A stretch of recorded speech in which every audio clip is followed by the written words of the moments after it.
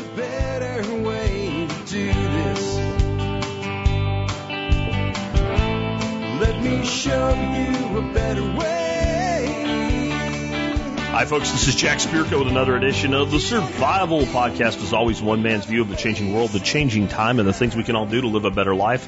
Times get tough, or even if they don't. Today is Thursday, July the 22nd, 2021. This is episode 2919 of the Survival Podcast. And today we will have, of course, an expert council Q&A show. I've got a great lineup of the experts for you. I've got Dr. Ken Berry.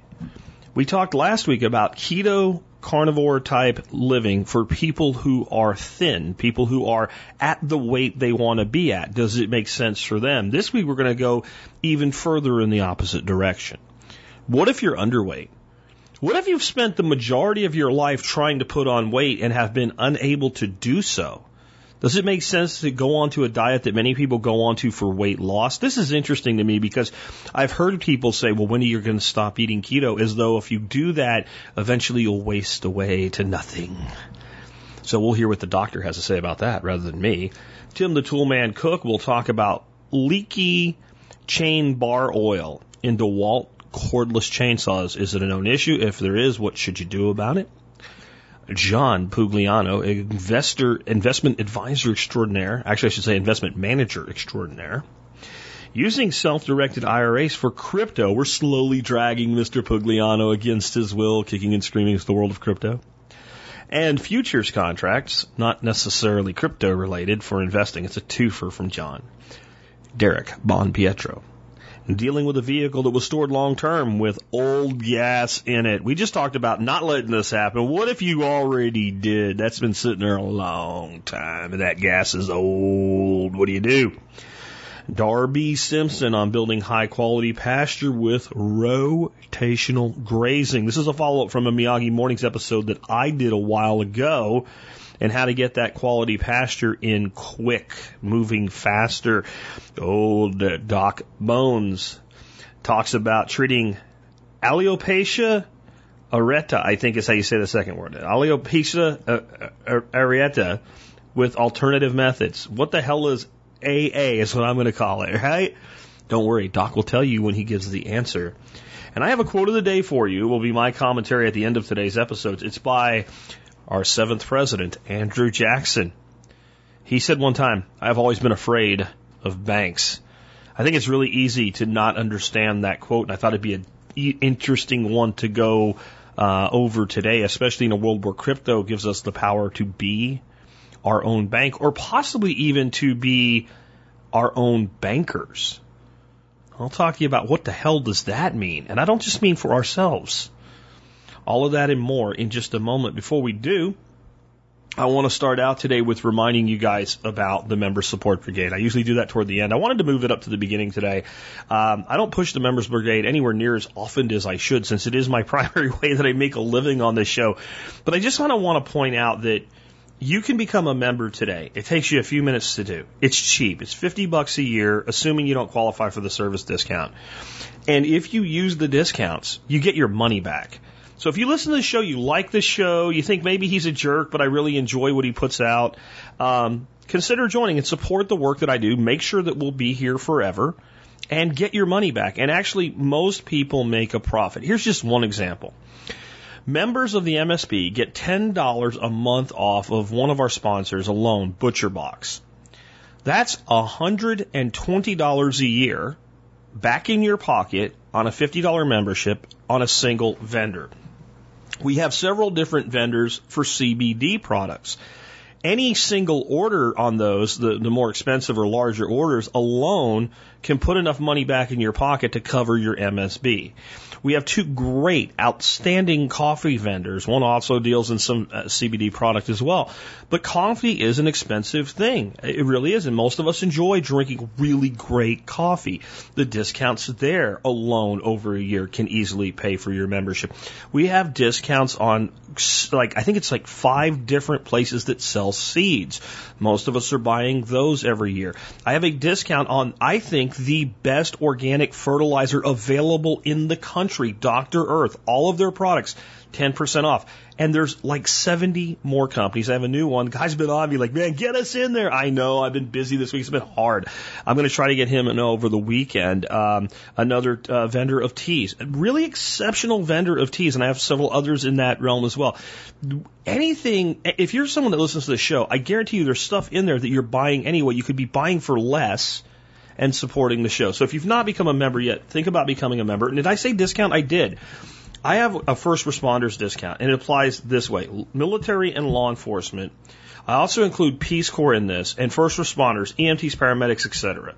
And this is not retired and active only like some people do. If you served in any of these capacities for any length of time, you qualify for a discount. Email me with TSPC service discount in the subject line, and you send that to jack@thesurvivalpodcast.com. Tell me about your service, one sentence, and I'll send you the discount code. And it's a significant discount. With that, let's go ahead and get into this, leading off with Dr. Ken Berry, keto carnivore for the underweight. Hello, TSP family. This is Dr. Ken Berry. Today I'm answering a question for Clark. Clark says, how does a carnivore keto diet benefit underweight people? I am a 21-year-old man and I weigh 125 pounds. I eat a pretty average diet, but I'm thinking about a keto carnivore diet. I would like to know if it is worth it for me to spend the money to eat a meat centralized diet. I've been trying to gain weight for the last 6 years, but to no avail. I work construction, so I do plenty of exercise. I know that I need to cut all sugar out of my diet. I have cut all caffeine, but for the last few weeks and mentally, I'm much more clear. Okay, Clark. So first of all, a meat-heavy diet is the ancestrally appropriate diet for Homo sapiens sapien, which is you, a human being. There is just unequivocal evidence in the paleoanthropological records that for the last 2 to 3 million years, humans ate what is considered a super carnivore diet, meaning that 70% of their food intake came from animal-based sources, whether that was meat or bone marrow or brains or organ meat. We ate lots of animals. And so basically our species evolved on this kind of diet, and our species does best on this kind of diet. You're a pretty slender guy, and so you don't really have to worry about weight loss, and that's good because a keto or a carnivore diet are not really a weight loss diet. They're a weight optimization diet. I've actually seen people gain weight on keto or carnivore should they need to get closer to their ideal body weight. The two things that you're going to improve your overall health by going keto or carnivore is you're going to lower your insulin levels in your blood back to a very low normal level. And this protects you from hundreds of medical complications, from heart attack to stroke to kidney failure to early dementia to many, many other things. The second thing you're going to do is lower levels of chronic inappropriate inflammation in your body that you may not even be connecting with the diet that you're currently eating. And then also the gain weight thing. So if you want to gain weight, there's two strategies for this. I know you work outside and you work hard, but if you want to gain muscle, then you're going to eat lots of meat and you're going to lift heavy weights in a manner that's going to lead to muscle hypertrophy or muscle growth. So I work on the farm for probably 8 hours a day, and I'm drenched with sweat when I come in, but that's not going to really build muscle because I'm not doing it in the proper manner. And so if you want to gain muscle, then you're going to lift heavy weights and eat lots of meat. If you want to gain fat, that's easy. Just eat more carbs. Eat lots of highly processed carbohydrates in your diet and eat 3 meals a day with snacks in between, and you'll gain fat. So I hope this helps Clark and everyone else. This is Dr. Berry. See you next time. So just something on the whole concept of proper human diet and original form of paleo nutrition. And there has been a lot of arguments counter to what people like myself, Dr. Berry, Thomas DeLore, Rob Wolf, like tons of us out here have been saying that the traditional paleo diet was mostly meat. And that since they used the entirety of what was available and relied heavily on things like shellfish, there's actually shellfish have a lot of fat and frankly a lot of cholesterol. Look up how much cholesterol there is in an oyster. specifically a non-cooked oyster that's eaten raw or just steamed open, like where none of the fat is cooked away and it's not wasted. And with no intention to back up that theory, in my recent, I've gone head deep into ancient American civilizations. Up until the advent of agriculture, which seems to be a bit closer, at least in North America, than we seem to have thought was required for civilizations to exist. My podcast I did earlier this week on the civilization that existed at Poverty Point for 1,000 years. This is a millennial civilization of 4,000 to 5,000 people living almost completely off the land. While they did use some nutmast and things like that, with the exception of the acorn, you have nothing there with significant carbohydrate in it. And their primary thing that most of these ancient civilizations of North America lived on was shellfish.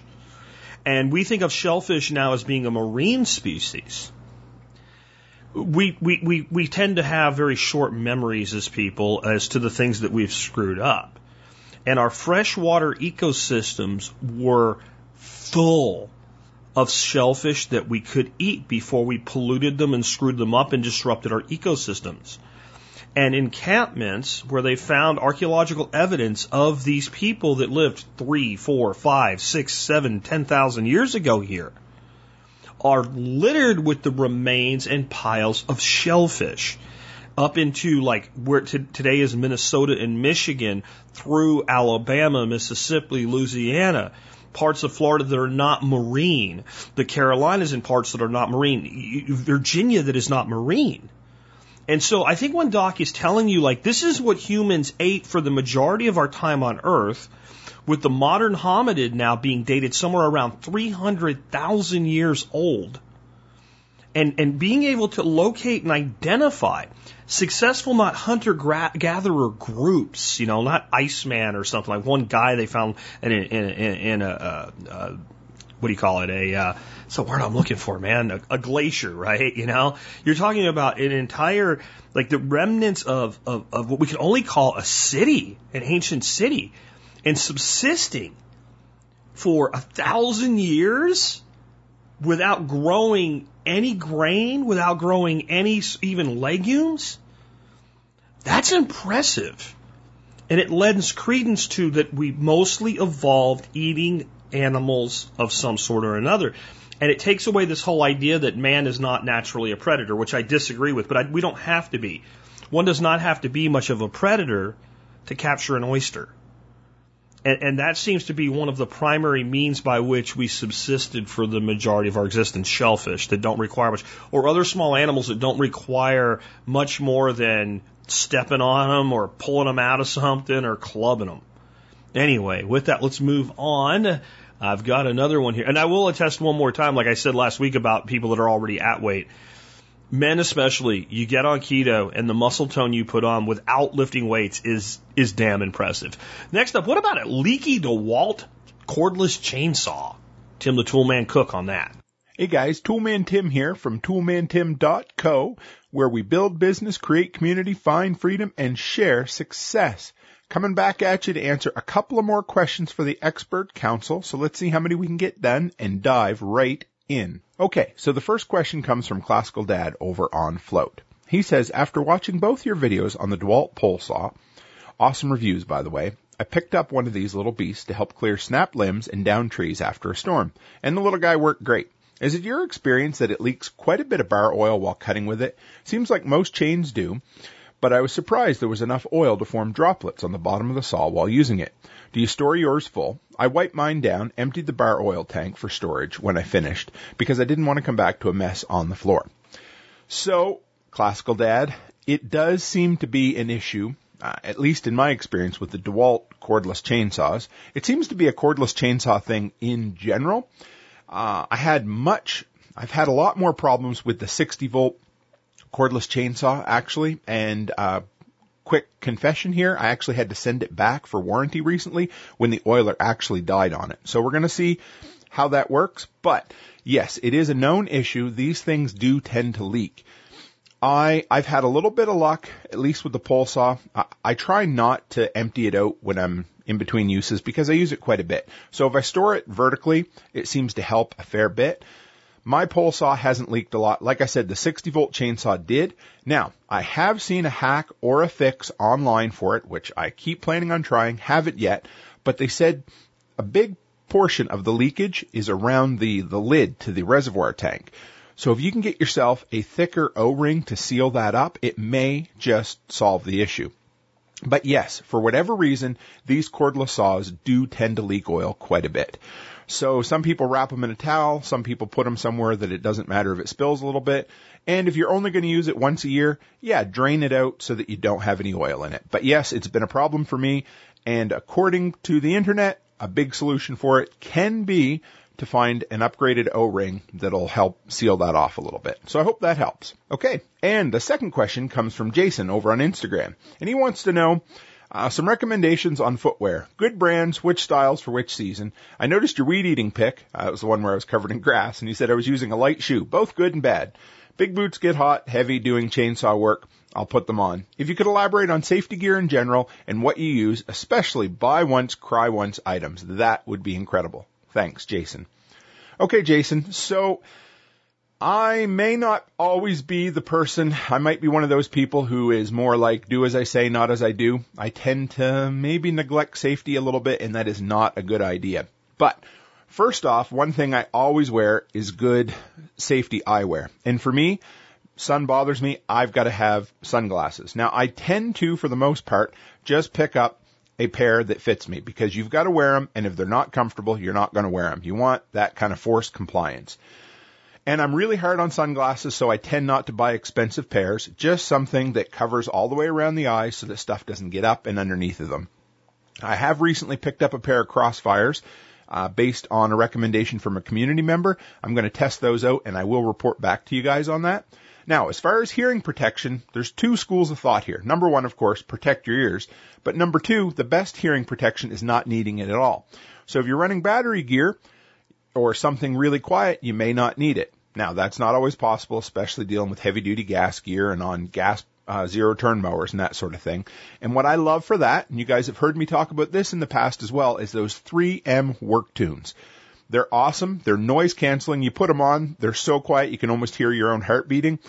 But the best part about it is I can sit on the zero-turn mower and listen to my favorite audiobook or podcast without needing to crank the volume all the way up and hurt my ears. So it's great. You get the hearing protection, plus you get to use downtime or time that you normally wouldn't listen to something a little bit better. Gloves, I really like. A tip on gloves is they need to be snug. If they're loose and floppy, you're going to get them caught in things. You're going to have a bad day. You're going to have an accident.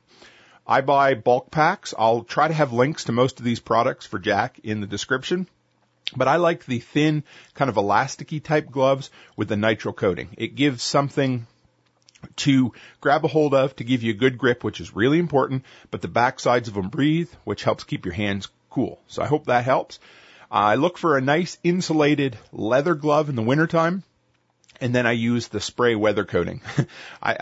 Quick tip, I use a pair of old tongs that my wife doesn't mind me using, and I hold out the gloves and I give them each probably 4 or 5 good coats of the silicone weatherproofing spray. Helps a lot. Footwear, a good pair of leather tie-up boots for when you need them.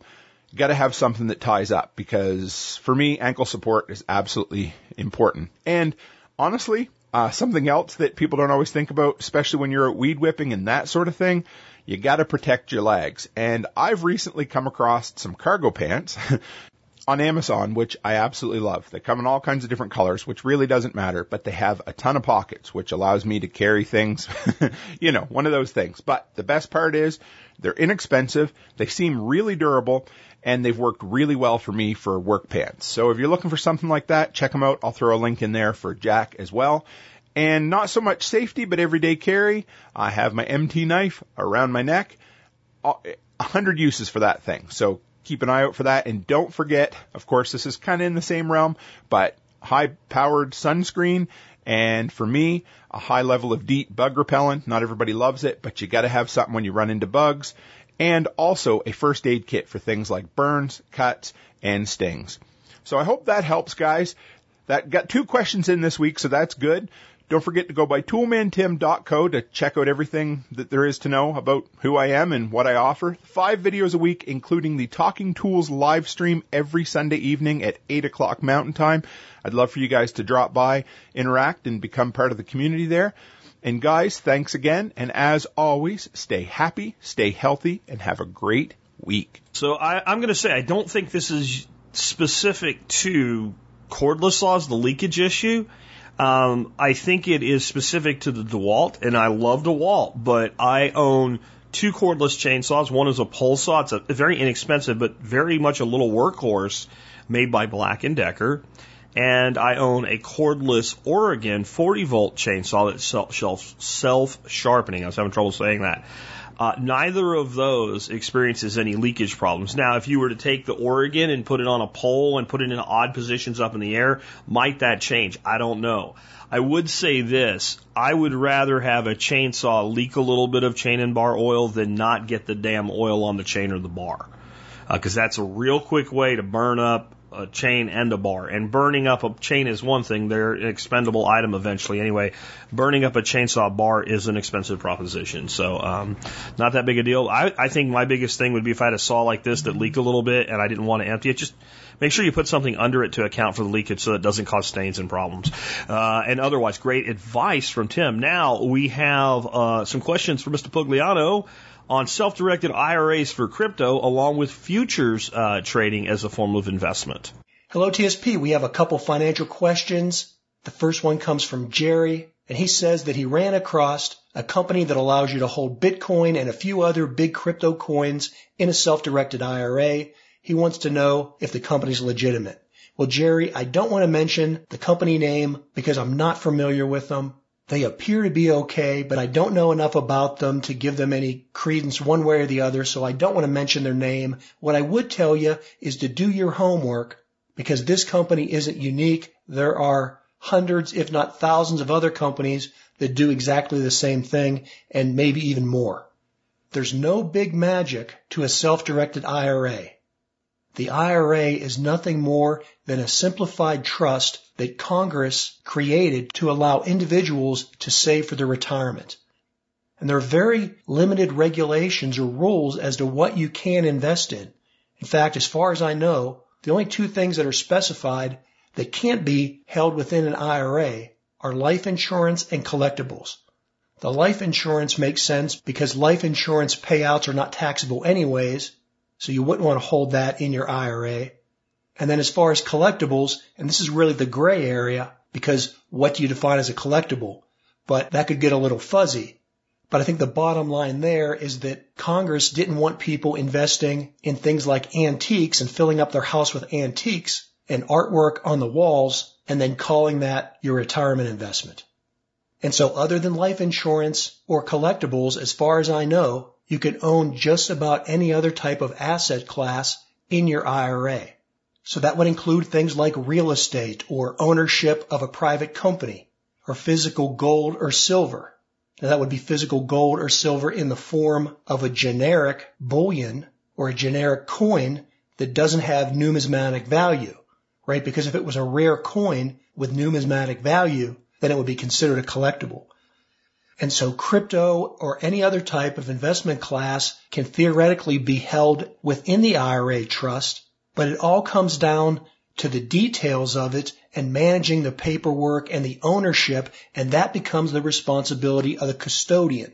And so the reason that when you go down to your discount broker and you open up an IRA with, say, Charles Schwab or E-Trade, and they only let you own stocks or mutual funds or ETF or bonds within your IRA, that's because that's what they're in the custodial business of providing. It doesn't mean that you can't own other things in your IRA. It's just that the traditional brokerage houses are not going to be responsible to keep track and to monitor and to be the custodian of things that are off their balance sheet. And so if you want to have an alternative investment in your IRA that's not a traditional financial services type product like a stock or a mutual fund, then you have to go the route of having a self-directed retirement account where either you're your own custodian or work with another type of service provider that's the custodian of that account, and they'll allow alternative investments like real estate, like physical gold, like crypto.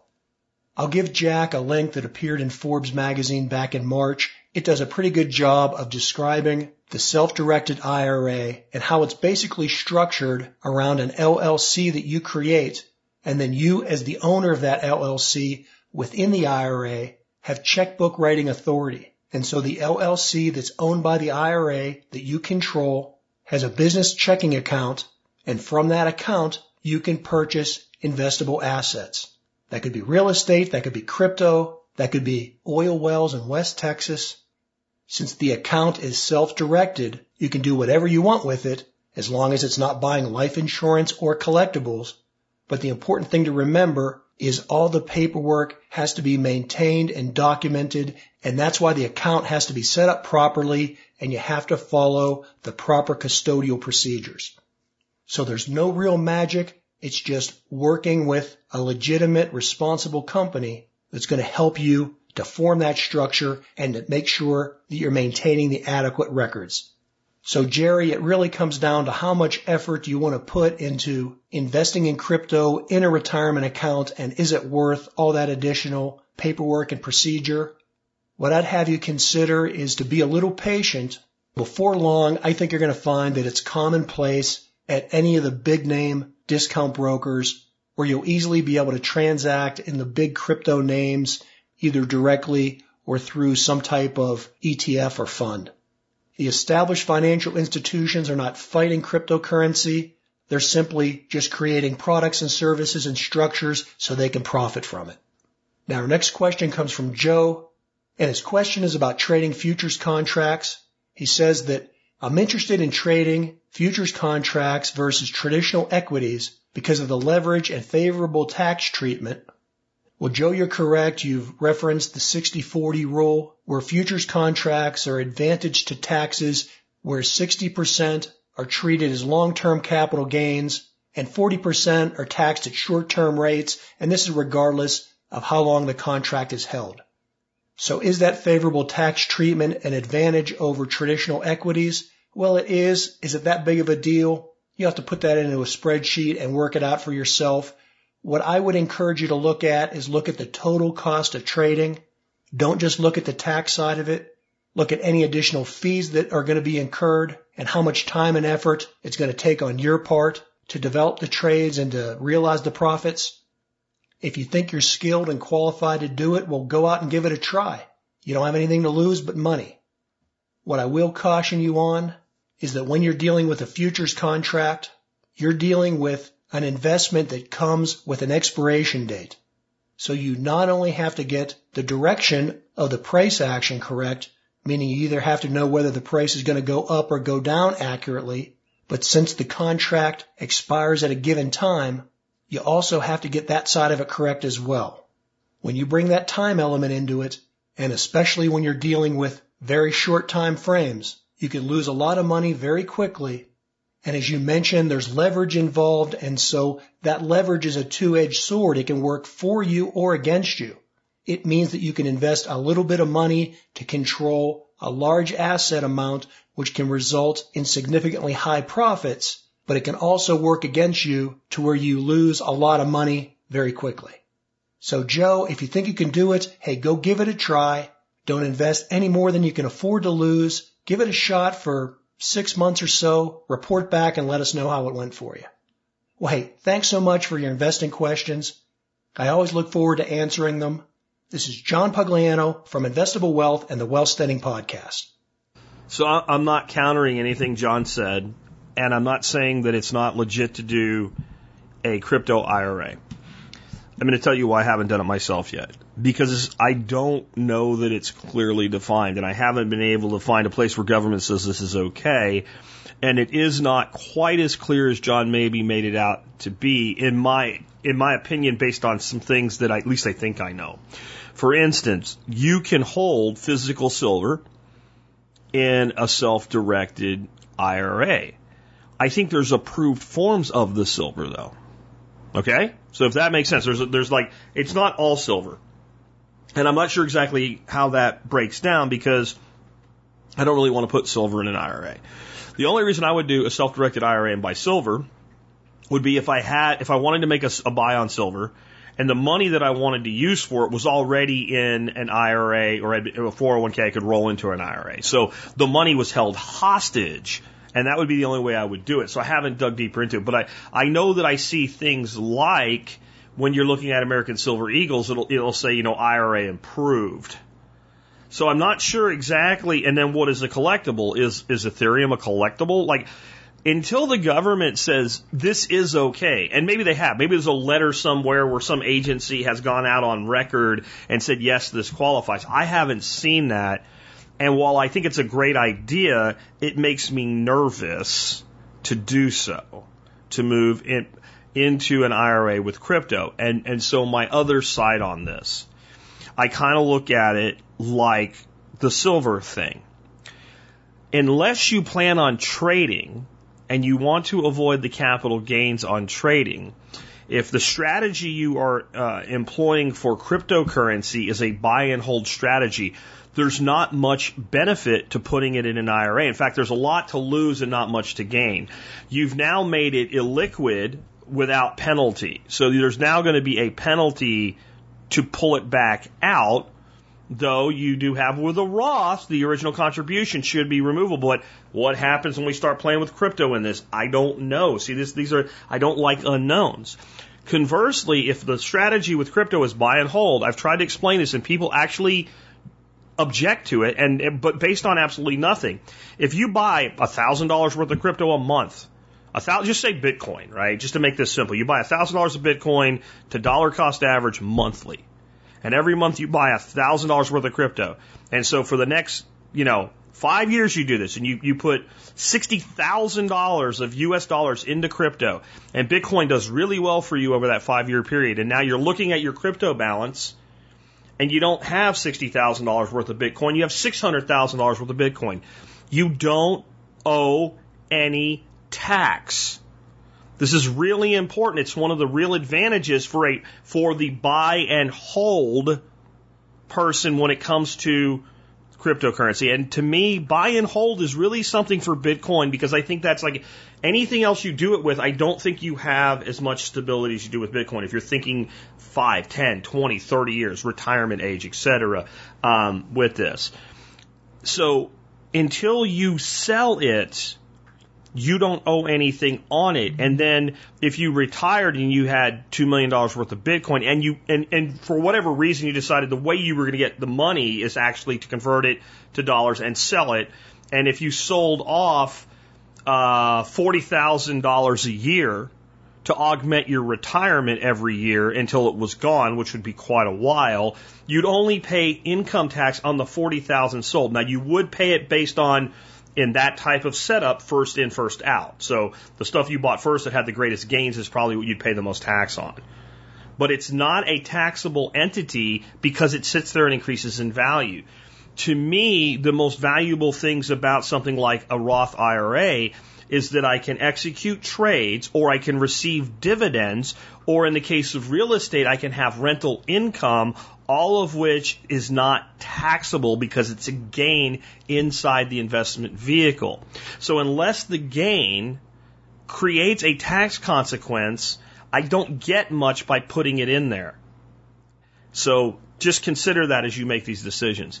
Next up, what if you stored a vehicle for a really long time and there's some really, really old gas in it, and you're thinking, I know, I'll just put, 10 gallons of new gas in it and mix it with the old gas and run it out and put a little fuel system cleaner in it, and after one tank, there'll be new gas.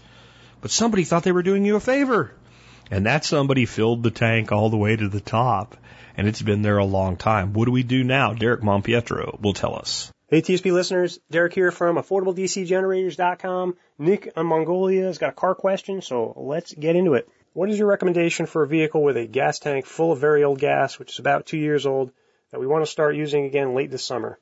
Details. I have a 2006 Honda CR-V that our family keeps in the U.S. with my parents most of the year while we live overseas. To make a long story short, because of the pandemic, we have been stuck overseas and haven't been able to do a U.S. visit. and thus make use of our car for a very long time. I normally keep just a small amount in the tank, add fresh gas in whenever we come back months later. But my stepdad, with the best of intentions, in late 2019 filled our gas tank, so adding fresh gas doesn't seem to be an option. If it ever even was, this gas is old. So what is your best course of action here? Can I just siphon all the old gas and put in fresh gas, maybe using a dry gas additive? Or will this require the care of a mechanic? Thanks for your help. All right, Nick. A couple weeks ago, I did a segment on prepping a vehicle for long-term storage. So this would have been the best preventative measure. And you can go back a couple of weeks to find that podcast. So this is basically what happens when we didn't take the proper preventative actions. And so now we've got a vehicle, like Nick says, we got a tank full of bad gas. What do we do to correct the situation? First step is I'd probably check the battery charge. I would maybe even remove the battery and get it on a charger. So that way we're dealing with a completely topped off battery and we're not going to kill it if it's somewhere in a middle state of charge. So we want to make sure we got 100% battery before we start anything. While that's happening, siphoning the gas is probably the easiest and quickest method to correct this. So we're going to need a couple of cans. I doubt that thing's got more than like a 15 to 20 gallon size tank. So a couple of cans, siphon tube. Now here's one of the big problems, and I don't know specifically on the CRV, but some vehicles have an anti-siphon valve. So basically it's going to block the tube as you're trying to put it in the gas filler. Yeah, I don't know which ones they are, but so worst case scenario, if this happens, you're going to have to find where the filler net goes and possibly remove it. That's a can of worms. You know, the clamp could be stuck and rusted in place, or you might not have enough wiggle room with the tube where even if you can get the clamp off, where you can pull it off of the filler on the gas tank itself, you know, it might be very close. In other words, in order to get that filler out, you're going to have to remove the entire filler neck or drop the gas tank to create enough space to separate the two. So I'm not quite sure on this vehicle, but that might be if we can't get the siphon in there. If you can, great. Empty it out, give that gas to somebody that can possibly use that to burn, or get it to the local town. Sometimes they'll take waste fuel like that. Load it up with some fresh gas. Now, if this is all you're capable of doing, maybe cycle the key a few times. That will try to circulate the fuel up into the engine and give her hell. Now, if you have the mechanical ability, the next step would be to maybe crack the fuel line up on the engine. So that way we can push the new fuel up to the engine, to the injection system.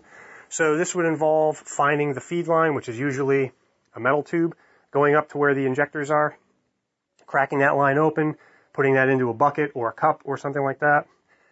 Some vehicles will have a Schrader valve, so it kind of looks like a tire fill valve on the fuel rail itself where the injectors are.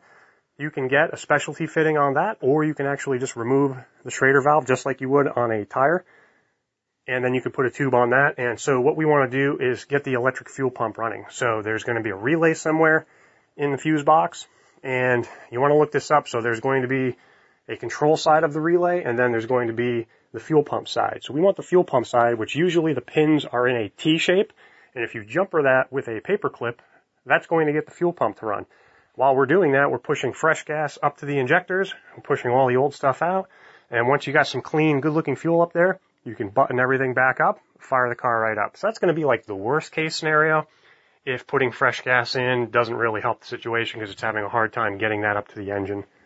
It might just run rough for a while. So if you go with option one, you know, it'll smooth out, take it down the road, be easy on it. It'll get that fresh gas in eventually, and you should be all set. Now, some of this for the average guy is a little easier said than done. You know, pinning out the backside of a relay and figuring out which pins are the actual fuel pump circuit and jumpering them.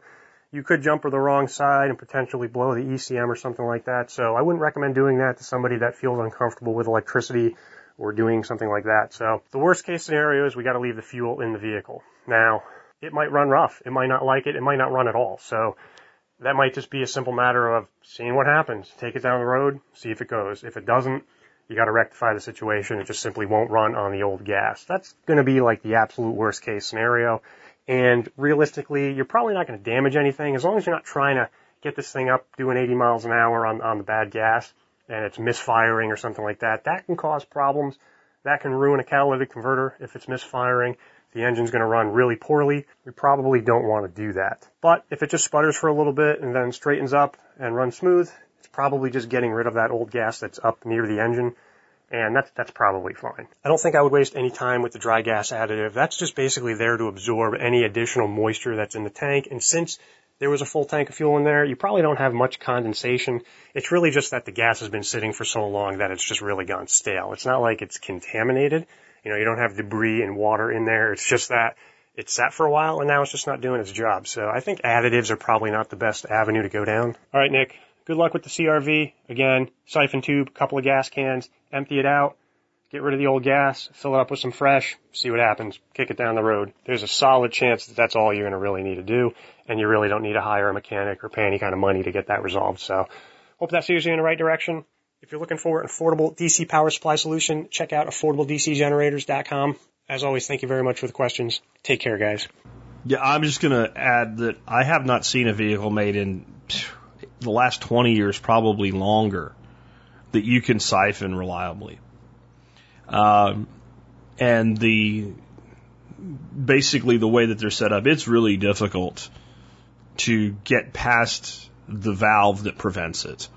It's almost not doable. And it's because, I remember back in the 80s that, having someone steal gas from a car was pretty common. It was a pretty common scam that, some of the lower level people of a small town would do, is run around siphoning gas all the time. A piece of garden hose and shove it in. And, if you got especially in the 80s, you had a lot of 70s cars. And they were pretty much a tube went straight to the bottom of the tank. And it was no trouble at all to get, 4 or 5 gallons of gas relatively quickly out of a car. And if it was parked somewhere where the person doing it was able to easily, a lot of times back then, cars had them behind a license plate. So if that car was backed in somewhere and kind of hidden, it would be the kind of thing where people would do it. And if it's not their gas, so they don't care. They would leave it behind, and maybe half the gas ended up on the ground after the can was full, and they'd come back later to get it. And a lot of times they would even leave the freaking hose in the car. Because a piece of garden hose, they probably stole that too. So car manufacturers knee-jerked and put these anti-siphoning things in, and they made no allowance for the fact that you might legitimately want to do this. And I honestly think modern vehicle manufacturers should be looking at ways to say, oh, this fuel needs to come out. The majority of times when this needs to happen, what ends up is that vehicle needs to go up on a lift, have the tank dropped, and have it drained. That's the majority of times. That's what needs to happen to get it done. So anyway, you can try all the stuff Derek said as well, and maybe one of those solutions will work for you. But I'm betting you're going to get almost nothing out by siphoning. And next up, what about building pasture rapidly? I recently answered a question about this for someone on an episode of Miyagi Mornings. It was on the recap episode, I think 2 weeks ago as well on the audio podcast. But I was like, I know somebody that knows a hell of a lot more than me about this, and his name's Darby Simpson. And here he is to add to what you can do to rapidly build your pasture with rotational grazing of cattle. Hey there, everyone. Darby Simpson of Grass Fed Life, back to answer another TSPC Expert Council question. This is actually a follow-up to a segment that Jack did in the last week or two, depending on when you're listening to this, on Miyagi Mornings, episode number 129, which is about 20 minutes long. You really ought to listen to that first so that this will make complete sense. There's a lot packed into this, so we're going to fly. Some additional information came in from John in central Pennsylvania near Gettysburg that adds a lot to the context that Jack did not have when he answered his part of this on Miyagi Mornings. So John goes on to tell us that his actual question should have been, what's the best way to quickly improve pasture while grazing? He enjoyed what Jack gave him. He also wants to know, what kind of high protein should he be growing throughout the grazing portion of the year? He doesn't want to do too much trial and error if he can expedite the process. He also says that his soil type is clay, the kind that holds water when it rains and turns up to concrete when it dries up. John, I'm in the same boat, being in central Indiana. It's very flat, so he has a lot of standing water when it rains. Same here. With that said, how can I get pasture through the winter if it gets snow covered, everything goes dormant? Would hay be fine for that situation? Fencing is done. He's only had steers on there for 7 months. He also has 4 goats and 4 sheep. Now, John, one thing I'm missing here is acreage, but that's okay. We're going to roll through this anyway. So you talk about grazing ahead of or behind with your goats and your sheep. No. If you're crazy enough to put all the ruminants out there, put them all out in one big herd, because they actually eat different stuff. So they'll actually graze everything down better. They eat from opposite ends of the spectrum. So that's number 1. Number 2, you got to be doing a true rotational grazing system. The animals will improve the ground, but they'll only improve it so much, maybe. There's a lot of context that goes into that. But you got to be moving them basically every day.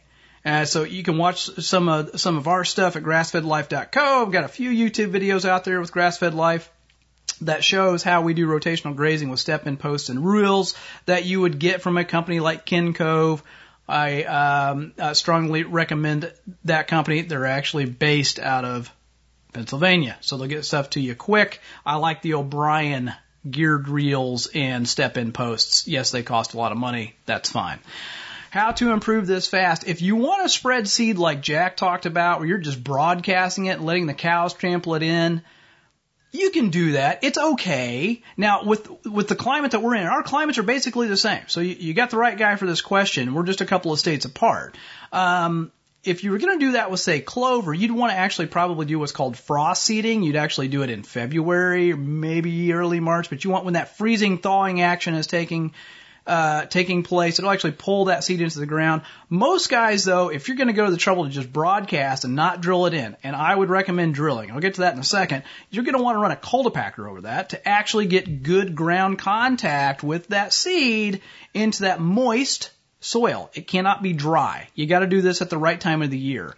A cultipacker is just a fancy gizmo you pull behind a tractor that basically just kind of, rolls across the ground like a disc, but it doesn't cut the ground. It just packs that seed down into the seed bed. It will also help to better level out the ground. Now, that being said, I would still use a no-till drill. It cuts the ground ever so slightly, like a half of an inch, and drops the seeds into that little trench, and then it has a little cultipacker wheel on the back end that actually closes that trench up, and that is going to be the best way to plant stuff and not mess around with trial and error. I've done the trial and error stuff. Frankly, it didn't work that good. I mean, you just kind of got to get lucky. Now, if you want to go all out, I'd say, hey, you got finch, you got grazing ruminants, dude, apply for an NRCS grant. Rip this crap up, because my assumption is that based on what you said that Jack recovered in his segment, you got a lot of fescue out there. And fescue's here to stay, man. And it will choke everything else out. Should it be a part of your pasture plan? Absolutely. Super drought tolerant. Turns into solid carbohydrates in the fall when it gets cold and the animals pack on the weight with it. But if it's taken over, it's going to be really hard to establish other stuff. Particularly, we're talking about perennials. You can try no-till drilling some stuff in. You might have decent success. Without seeing your place in person, it's really hard to tell you what's going to work best. I would contact the NRCS and see if perhaps you could get a grant to just replant the whole thing.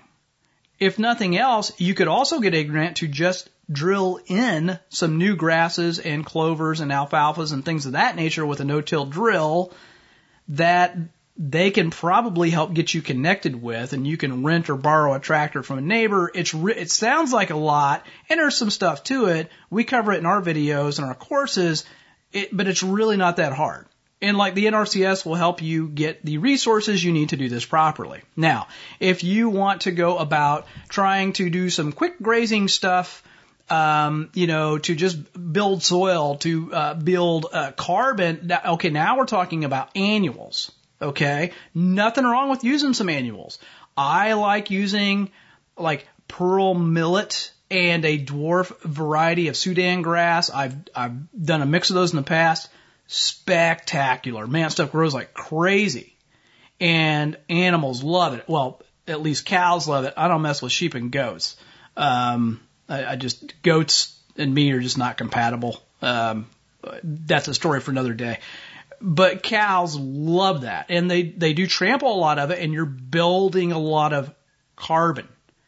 But those seeds aren't cheap either, and it's an expensive proposition, and you only get one grazing season out of it. What I've done here with those annuals, however, is an old row crop field that I took, which was burned out, and we've done videos on this too. And specifically, they're in our Grass-Fed Life Insider package, which is seriously stupid cheap, $20-some. But anyway, we tilled all that old field up and dissed it because it was like concrete, like you said. And I did annuals for a couple of years just to get some tilth to the soil. And that was the last mix I did, was that Sudan grass and millet. It was amazing. And then I went back with my NRCS grant and I planted perennials after we dissed all that up and leveled that planting bed. We'd had the cows out there. We had the manure. We had the urine. It's beautiful. It's a beautiful grazing area now. Do you need to do that? I don't know. I don't know how invasive your fescue is, and that's really what this boils down to. If you want to experiment with broadcasting in front of the animals and letting them trample it and see how it works, do it on a small section. Try that first. Now, Jack talked a lot about hay. I'm not anti-hay. I've had the pleasure of speaking a couple of times with Greg Judy, and he tells me how wrong I am, and I tell him how right it is for me to actually make hay on my farm and feed hay on my farm. If you can buy hay in cheaply, I don't have a problem with it. I think that's what you do in the winter, but move it around. I've got portable hay feeders. We move them around, and we're spreading the manure. We're spreading the urine. We're spreading the leftover hay litter, and it really does improve the pasture. I would tell you to do it like kind of if you've got a bit of a quasi-sacrificial area, that's where I would do that your first winter. That takes a lot of playing around, and it's hard. Like you got to have a tractor. You got to be able to move these feeders. You got to be able to put round bales in there. If you're doing square bales, I think you got too many animals for square bales. You really need round bales, but that means you need a 50-horse tractor. There's a lot that goes into that. But I've got the same conditions here, and I'm telling you, man, clay soil, particularly if it's compacted, you need to drill stuff into it no matter what we're talking about, perennials, annuals, whatever. See if you can get some free money, get some of your tax dollars back from the NRCS. We've got a course on that too, on just how to write grants and get money literally for free. And I've talked about that ad nauseum. I'm not going to cover it again here. There really are no strings attached. It really is free money. And it's really good. I make use of it because I want as many of my dollars back as humanly possible. So anyway, John, that was a lightning round. Again, if you are listening to this and you have not listened to Miyagi Mornings, number 129, you probably want to listen to that first, because then this will all make sense. So John, I hope that you found that helpful. For anybody else that wants a question answered, shoot it to me, Darby@grassfedlife.co, and I will try and answer it in a segment just like this in less than 10 minutes.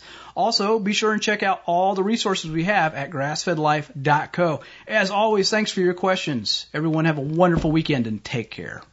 Next up, we have old Doc Bones on alopecia areata and treating it with unconventional methods. Well, maybe. And what is alopecia areata? If I said it right, Bones will tell you. Hi, Joe Alton, MD here, also known as Dr. Bones of the survival medicine website doomandbloom.net, where you'll find over 1,200 articles, podcasts, and videos on medical preparedness, plus the author of the Survival Medicine Handbook, Alton's Antibiotics and Infectious Disease, and designer of an entire line of medical kits at store.doomandbloom.net. Today's question for the Expert Council comes from Dan, who writes, is comfrey a potential treatment for alopecia areata? The local doctor wants to inject steroids into my head, which doesn't seem like a good idea. Thanks, Dan from Connecticut. Short and to the point, Dan, just like I like it. Dan, alopecia areata is a common autoimmune disorder that often results in unpredictable hair loss. Autoimmune disorders occur when your body's natural defenses go haywire and attack parts of itself. It happens more often than you think. In the United States alone, alopecia affects almost 7 million people. The majority are under 30 years of age. In most, hair falls out in small patches about the size of a quarter. In a minority, it can be much worse, sometimes leading to the complete loss of hair on the scalp or rarely the entire body. Alopecia areata often develops suddenly over the course of a few days. The condition occurs when white blood cells involved in protection against infection and other issues attack the cells in hair follicles, causing them to shrink and dramatically slow down hair production. It's unknown exactly what causes the body's immune system to target hair follicles in this way. It appears that your genetics are a factor, as alopecia areata is more likely to occur in a person who has a close family member with the problem. It doesn't have to be alopecia, though. Other research has shown that many people have a personal or family history of other types of immune disorders, such as allergic dermatitis, autoimmune thyroiditis, and vitiligo, a condition characterized by a severe loss of pigment in the skin. Despite what many people think, there's actually little scientific evidence to support the view that alopecia areata is caused by stress. That actually surprised me. You'd think it'd be a factor. Alopecia areata does not directly make people sick, nor is it contagious or decrease the life expectancy. It can, however, be very difficult to adapt to emotionally. For many people, alopecia areata is a traumatic disease that warrants treatment addressing not only the physical, but the emotional aspect of hair loss. There are even support groups to help people cope. As for treatment, there's currently no cure for alopecia areata, although there are some forms of conventional treatment suggested by doctors to help hair regrow more quickly. You've been recommended one of these, Dan, cortisone injections. These are powerful drugs that suppress the immune system and decrease inflammation. They're injected into your scalp superficially. Now, honestly, whether they help or not is actually a matter of some controversy. A less drastic version would be corticosteroid creams like clobetasol or fluocinolone, or maybe oral therapy. As the absorption is less than with many injections, they take longer to produce results. Other medications that can be prescribed that either promote hair growth or affect the immune system include minoxidil, also known as Rogaine. Although these promote hair growth, they won't prevent the development of new bald patches. The use of photochemotherapy, a combination of skin creams and UVA light, is supported by some studies, may be an alternative to more invasive therapies. Sunscreen, head coverings to protect from cold and sun, and glasses, especially if the eyelashes are missing, are recommended to prevent damage to sensitive skin. In terms of natural remedies, Dan, I don't see a lot of scientific evidence for comfrey as an effective treatment for alopecia areata, and it can be dangerous if applied to broken skin. Preliminary research in animals, however, has found that quercetin, a naturally occurring bioflavonoid found in fruits and vegetables, can protect against the development of alopecia areata and also effectively treat existing hair loss. There are some that recommend other things like rubbing capsaicin cream, onion or garlic gel or juice, cooled green tea, almond oil, rosemary oil, honey or coconut milk into the scalp. While none of these are likely to cause harm, their effectiveness is at best supported only by small studies. Worth a shot, but more needs to be done before they can be deemed effective against alopecia.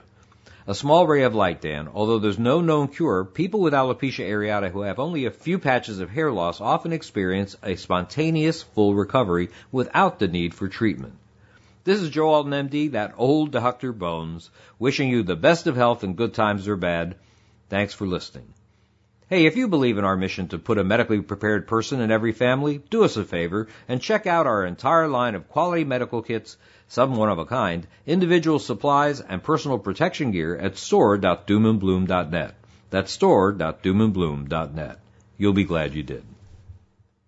Just mine on that, being someone that's worked with comfrey in a variety of ways, I don't know that it would be helpful at all. I as much as I'm a fan, understanding that it's basically a dermal regenerator. It helps to regenerate skin and human tissue. I don't know that that's going to translate to helping to grow hair. I don't think it's going to work that way, but I don't know that it would hurt either. So anyway, I want to talk about our quote of the day today to wrap up. Andrew Jackson said, "I've always been afraid of banks." And that sounds like he's afraid of a bank, like he's got bankophobia, and like, come on, Andrew, we're going in the bank. No, man, I'm scared. They might lock me in the vault or something. It's not what he meant at all. What Andrew Jackson meant when he was afraid of banks, he meant he was afraid of what banks could do to a country, what banks could do to free people. Understanding that banks had the ability to create money, even at that time, even during the time of a gold standard, that banks had the ability to manipulate a society, that banks could influence politics and the lives of men at a level that government never could, that banks were to be feared not because they are so powerful, because of what their power enables them to do, that they were the dark side. And that's why Andrew Jackson went out of his way to destroy and kill the national banking system, to free the nation from the grip of the bankers. That's why they tried to kill him. It didn't work. And that's why everything was done to reinstate the national bank system, which eventually became the Federal Reserve, after he was gone. And that's why the country was actually pushed intentionally into a recession, really more of a depression, during the Jackson administration by the banks themselves as a way of fighting back. Jackson also paid off the national debt, and we were basically pushed by the banking system and by the oligarchs of the day into a depression to send a message like you can't be prosperous without being in debt as a nation, which is preposterous. It's absolutely preposterous. And people still spout this today, from mainstream economists to the people on talk radio who have no idea what they're talking about, that it's bad to pay off the national debt. Keeping it in check, that's okay. But what does that even mean when we're printing 3, 4, 5, 6 trillion new dollars a year now? What does that even mean to keep it in check? There is no keeping it in check. And this is why I think Old Hickory, that was another name for Andrew Jackson for those that have never cracked a book on him. Old Hickory, I think he would have liked cryptocurrency. I really do. I don't think he would have understood it, obviously. They didn't have computers. They didn't even have a calculator back then. But I think he would have. Because what I think that cryptocurrency, and specifically Bitcoin, does, there's a big phrase that's popular among Bitcoiners: be your own bank. If you hold Bitcoin in a non-custodial wallet, I mean, you have the keys, right? Not your keys, not your coins. You have the keys. So they are your coins, and they're not anybody else's. You're your own bank.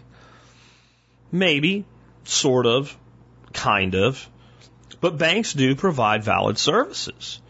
And that's what they're trying to say to do when it comes to holding something like Bitcoin or Bitcoin Cash or, a privacy coin like Pirate Chain or a Monero or any crypto, Ethereum, you name it.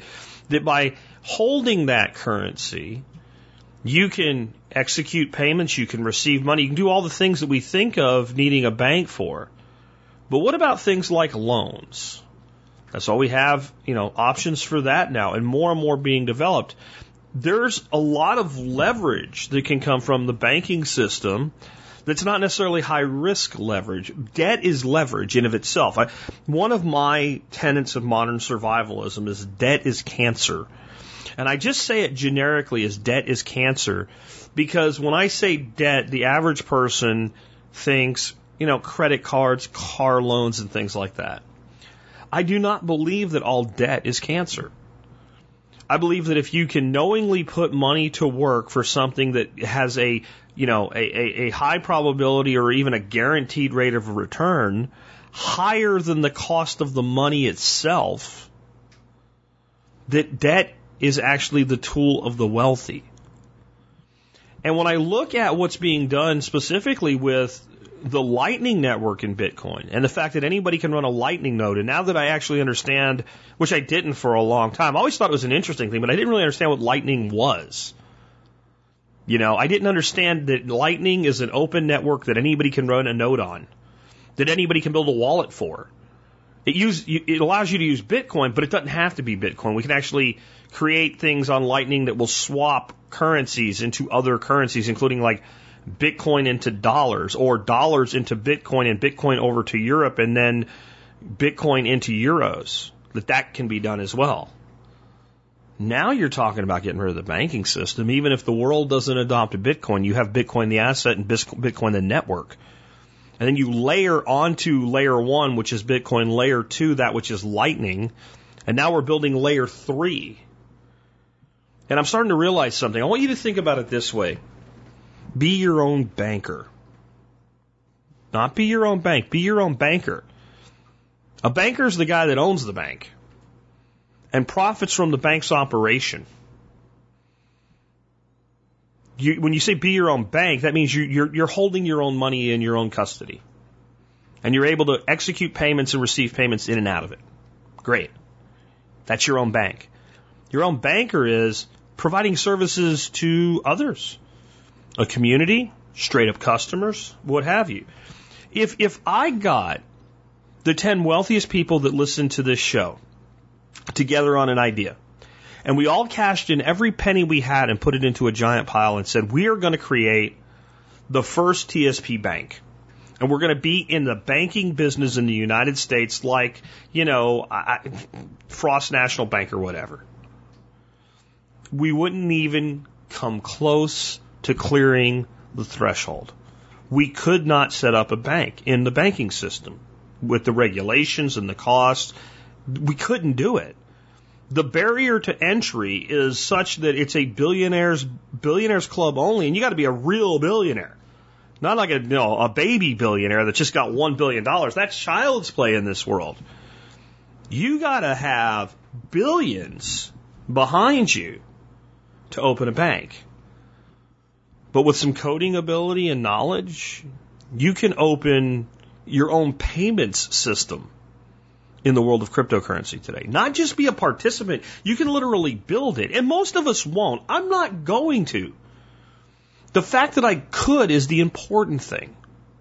The fact that I could is the important thing because people will. It's interesting to me that as anarchists, we think so much about the value of competition. If there's enough competition in any space, the problems will take care of themselves, mostly. No one ever thinks of that being utopia, just that if I have lots of choices, everybody has to do better because everybody has to compete for my business. And inside our world today, especially in the world of banking, we have created the illusion of choice. It's not much different than cable television. Look, I have 250 channels. No, you have 6 networks. You have 6 entertainment networks. The channels are irrelevant. You have 6 entertainment networks. You're closer to a monopoly in banking than you are in entertainment. At least there's 6 real networks. All of the banks in this country are either part of the Federal Reserve, if they're the large banks, or they're the bitches of the banks that are part of the Federal Reserve, i.e. the Fed rules all, and the banks run the Fed, and the Fed runs the banks. When you do business with a bank in this country, whether you like it or not, I don't care if it's your friendly neighborhood credit union, you're doing business with the Federal Reserve. Not just because you're in dollars, but because you're in their system through which they manage, expand, create, and contract the inventory and the quantity of dollars. We are entering a new phase in crypto. If what we just went through in the first 10 years, the first real 10 years, it's a little older than that, but it's really 10 years, was crypto 1.0, we're looking at the dawning of crypto 2.0 right now. And the things that will emerge will be analogous to the internet. People say like the blockchain is the new internet. I think Bitcoin is the new internet. More and more, I become more and more a maximalist every day. The more I learn, the more I've educated myself, the more I've turned away from my misconceptions and said, let me listen to the argument of these people that say I'm wrong. The more I've found that what they say makes sense. And this is what I mean by that. The first 10 years of the internet went from the early 90s into the early aughts. The early 2000s, right? And the internet kind of came into its own as a thing where enough people had it that you could do something with it and it mattered. We had early search engines. Many of them are dead today. We had the first rendition of Google, though. We had Yahoo when it was a directory. We had Ask Jeeves and things like that. We had early message boards. The most popular ones were part of something called AOL that a person who's like 24 years old today doesn't even know what that was. You've got mail. That thing. And it had to become a thing that people had enough familiarity with before people started really building on top of the internet. Layer 1 is the connections. Layer 2 was, what can we do with them? Layer 3 was, now how do we assemble those things? And then we had things like, the real internet forums, like Simple Machines and stuff like that. The RSS-driven forums, PHP database-driven forums. We got things where we could actually play games online where we were playing against people around the world. Social media sites became dominant, like Facebook and Twitter. And today, if you tell somebody that the next 10 years of the internet will involve creating technologies to run on top of the second layer, that dominant like social media, interactive gaming layer, like we're going to build another layer of thing on there, nobody goes, oh, well, that's not going to happen. It's like, I can't wait to see what it is. That's what's happening with crypto right now. And that's the next layer to me, is an entire new banking layer. And a banking layer with hundreds or thousands of unregulated options. And you can say they're going to regulate it, they're going to regulate it, they're going. Good effing luck. Every day, more and more things are developed and built to the point where you can't say we're not allowed. And we need to stop even thinking about what they'll let you do. No one has ever gained a bit of freedom in the world by asking permission first. Look at what has already happened in the last, I would say your lifetime, and most of you, in the last 15 years. Last 15, 20 years. Think about other technologies built on top of this. Uber, Lyft, Airbnb. These are technologies that if you said to somebody in 2000, well, we had the internet. I mean, honestly, we had everything you really needed to do it with was there. You see, here's what's going to happen. You'll be able to own a house, that you'll be having a website, that you can rent it out like a hotel. There'll even be people who will clean it for you, that'll be their only business, is cleaning houses for this. There'll be a website that almost everybody in the world will know about. It'll be called Airbnb. You'll be like, what the hell is an Airbnb? And you'll be able to rent your house out. And anybody that was informed about how the hotel industry and short-term rentals and regulations work would have said, oh, you can't do that. They won't let you.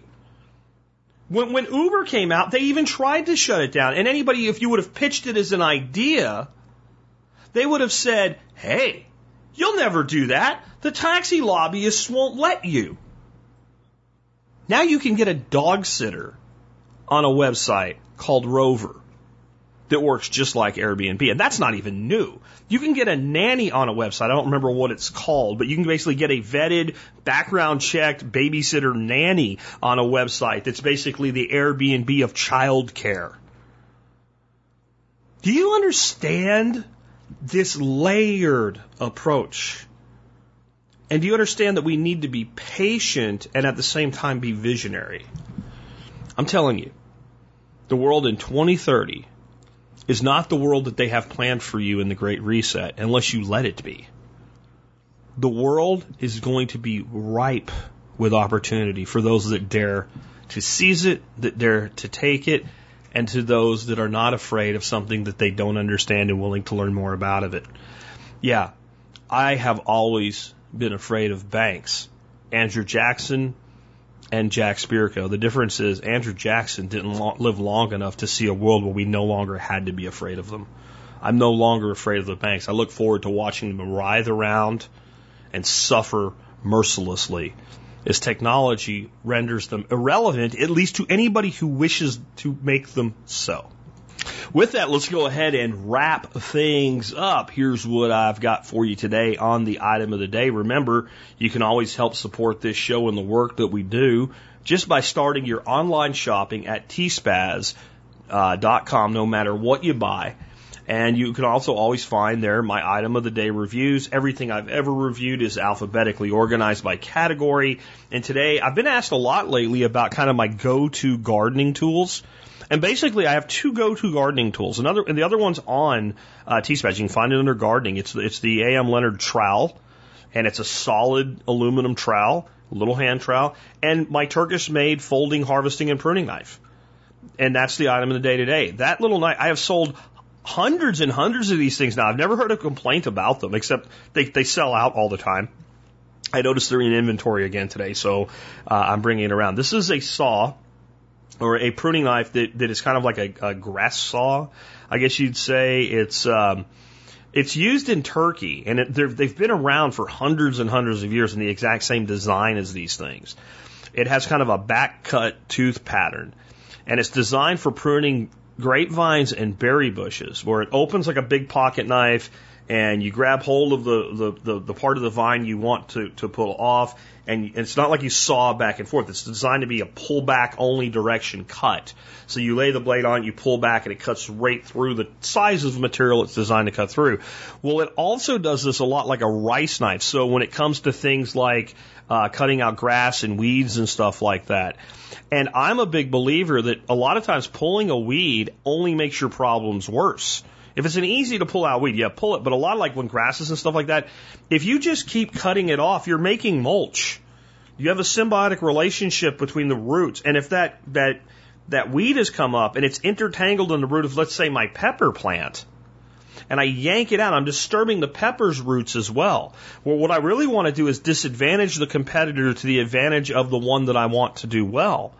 And I keep that symbiosis going on. And by having a tool that doesn't chop, like a straight blade tool that's like a chopping tool, a couple things happen. One, I don't accidentally cut down the plant that I don't want to kill. Two, I don't accidentally cut my finger. If you touch your finger with this, you feel it. If you start to move it backwards, you're going to stop. At least I hope you will, unless you're a special child. Check this thing out. Again, they're made by a company called Glittering Bazaar. They're imported from Turkey. They're about $20. I bet you in Turkey they're $5 at a store, like at a trading bazaar or something like that. That's probably what they got the name from them for. But over here in the United States, there is literally a single source of them. I've looked for them because when they sell out, people ask about them. I can't find them anywhere but this one vendor on Amazon. They sell out regularly. I run them, when they come back, and they tend to sell out pretty quick whenever I run them. Usually when these come in stock and I put out them as an item of the day, that next day or two over the couple day period, they'll sell somewhere around 100 through this audience because I don't see who buys, but I see the numbers. And usually it's about that time where all of a sudden they're currently no longer available. So if you've been wanting one of these the last couple of times I brought it around, I would get yourself one now. And you too will find it to be a go-to tool. My write-up on it's pretty extensive, lots of photographs and videos and everything. It's just that great of a tool. It's something that simple that I would put as much effort as I have into reviewing it for you. And I think that in a garden trowel is 90% of what I do in the garden. When it comes to like pitchforks and larger shovels and all, that's like when I'm making a brand new bed or I'm turning compost or something like that. Day-to-day use in the garden, that's pretty much all I do.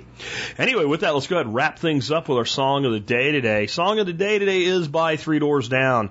I think Three Doors Down and Survivor have something in common, even though they're dramatically different sounds from dramatically different times, and that I think a band can become underrated based on an association with the thing. And of course, Three Doors Down did the song Let Me Be Myself, which became kind of a jingle for Geico. And a lot of people, as soon as they hear Three Doors Down, they think that song, they think, oh, it's the insurance commercial band. And Three Doors Down is a much more broad band with a really big book of work. That's really great quality music if you like the sound that they have. At least I think so. Music's always subjective. The song I have for you today is called Life on My Own. And it wasn't written really for the time that we're in, but it could be. It's much more of an individual thing about being able to take a risk, being able to go out and get things to happen, being able to not be afraid that things might not work out, and also living kind of a life that says to someone that wants to be part of your life, this is me. This is me. This is who I am, and I'm not going to stop doing this. So if you want to be in my life, you're going to deal with the fact that I'm going to be this go-getter that's going to go out there and do things and take risks.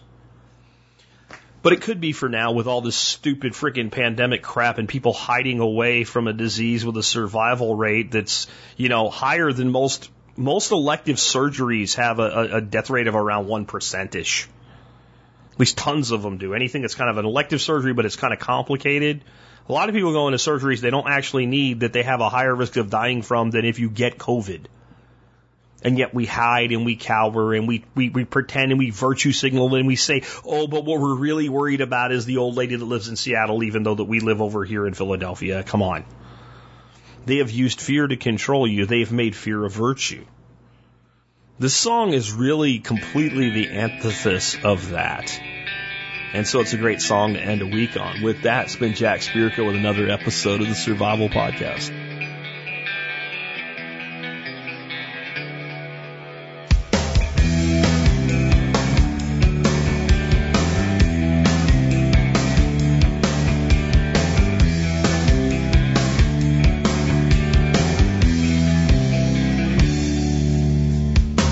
Never risky, never scared. One closer to the edge. Nothing valued, think no fear. Always wondering why you're here. All your purposes are gone. Nothing's right and nothing's wrong. Nothing ventured, nothing gained. Feel no sorrow, feel no pain. Kiss me while I'm still alive. Kill me while I kiss the sky. Let me die on my own terms. Let me live and let me learn. Now I'll follow my own way and I'll live on to another damn day. Freedom carries sacrifice. Remember when this was my life.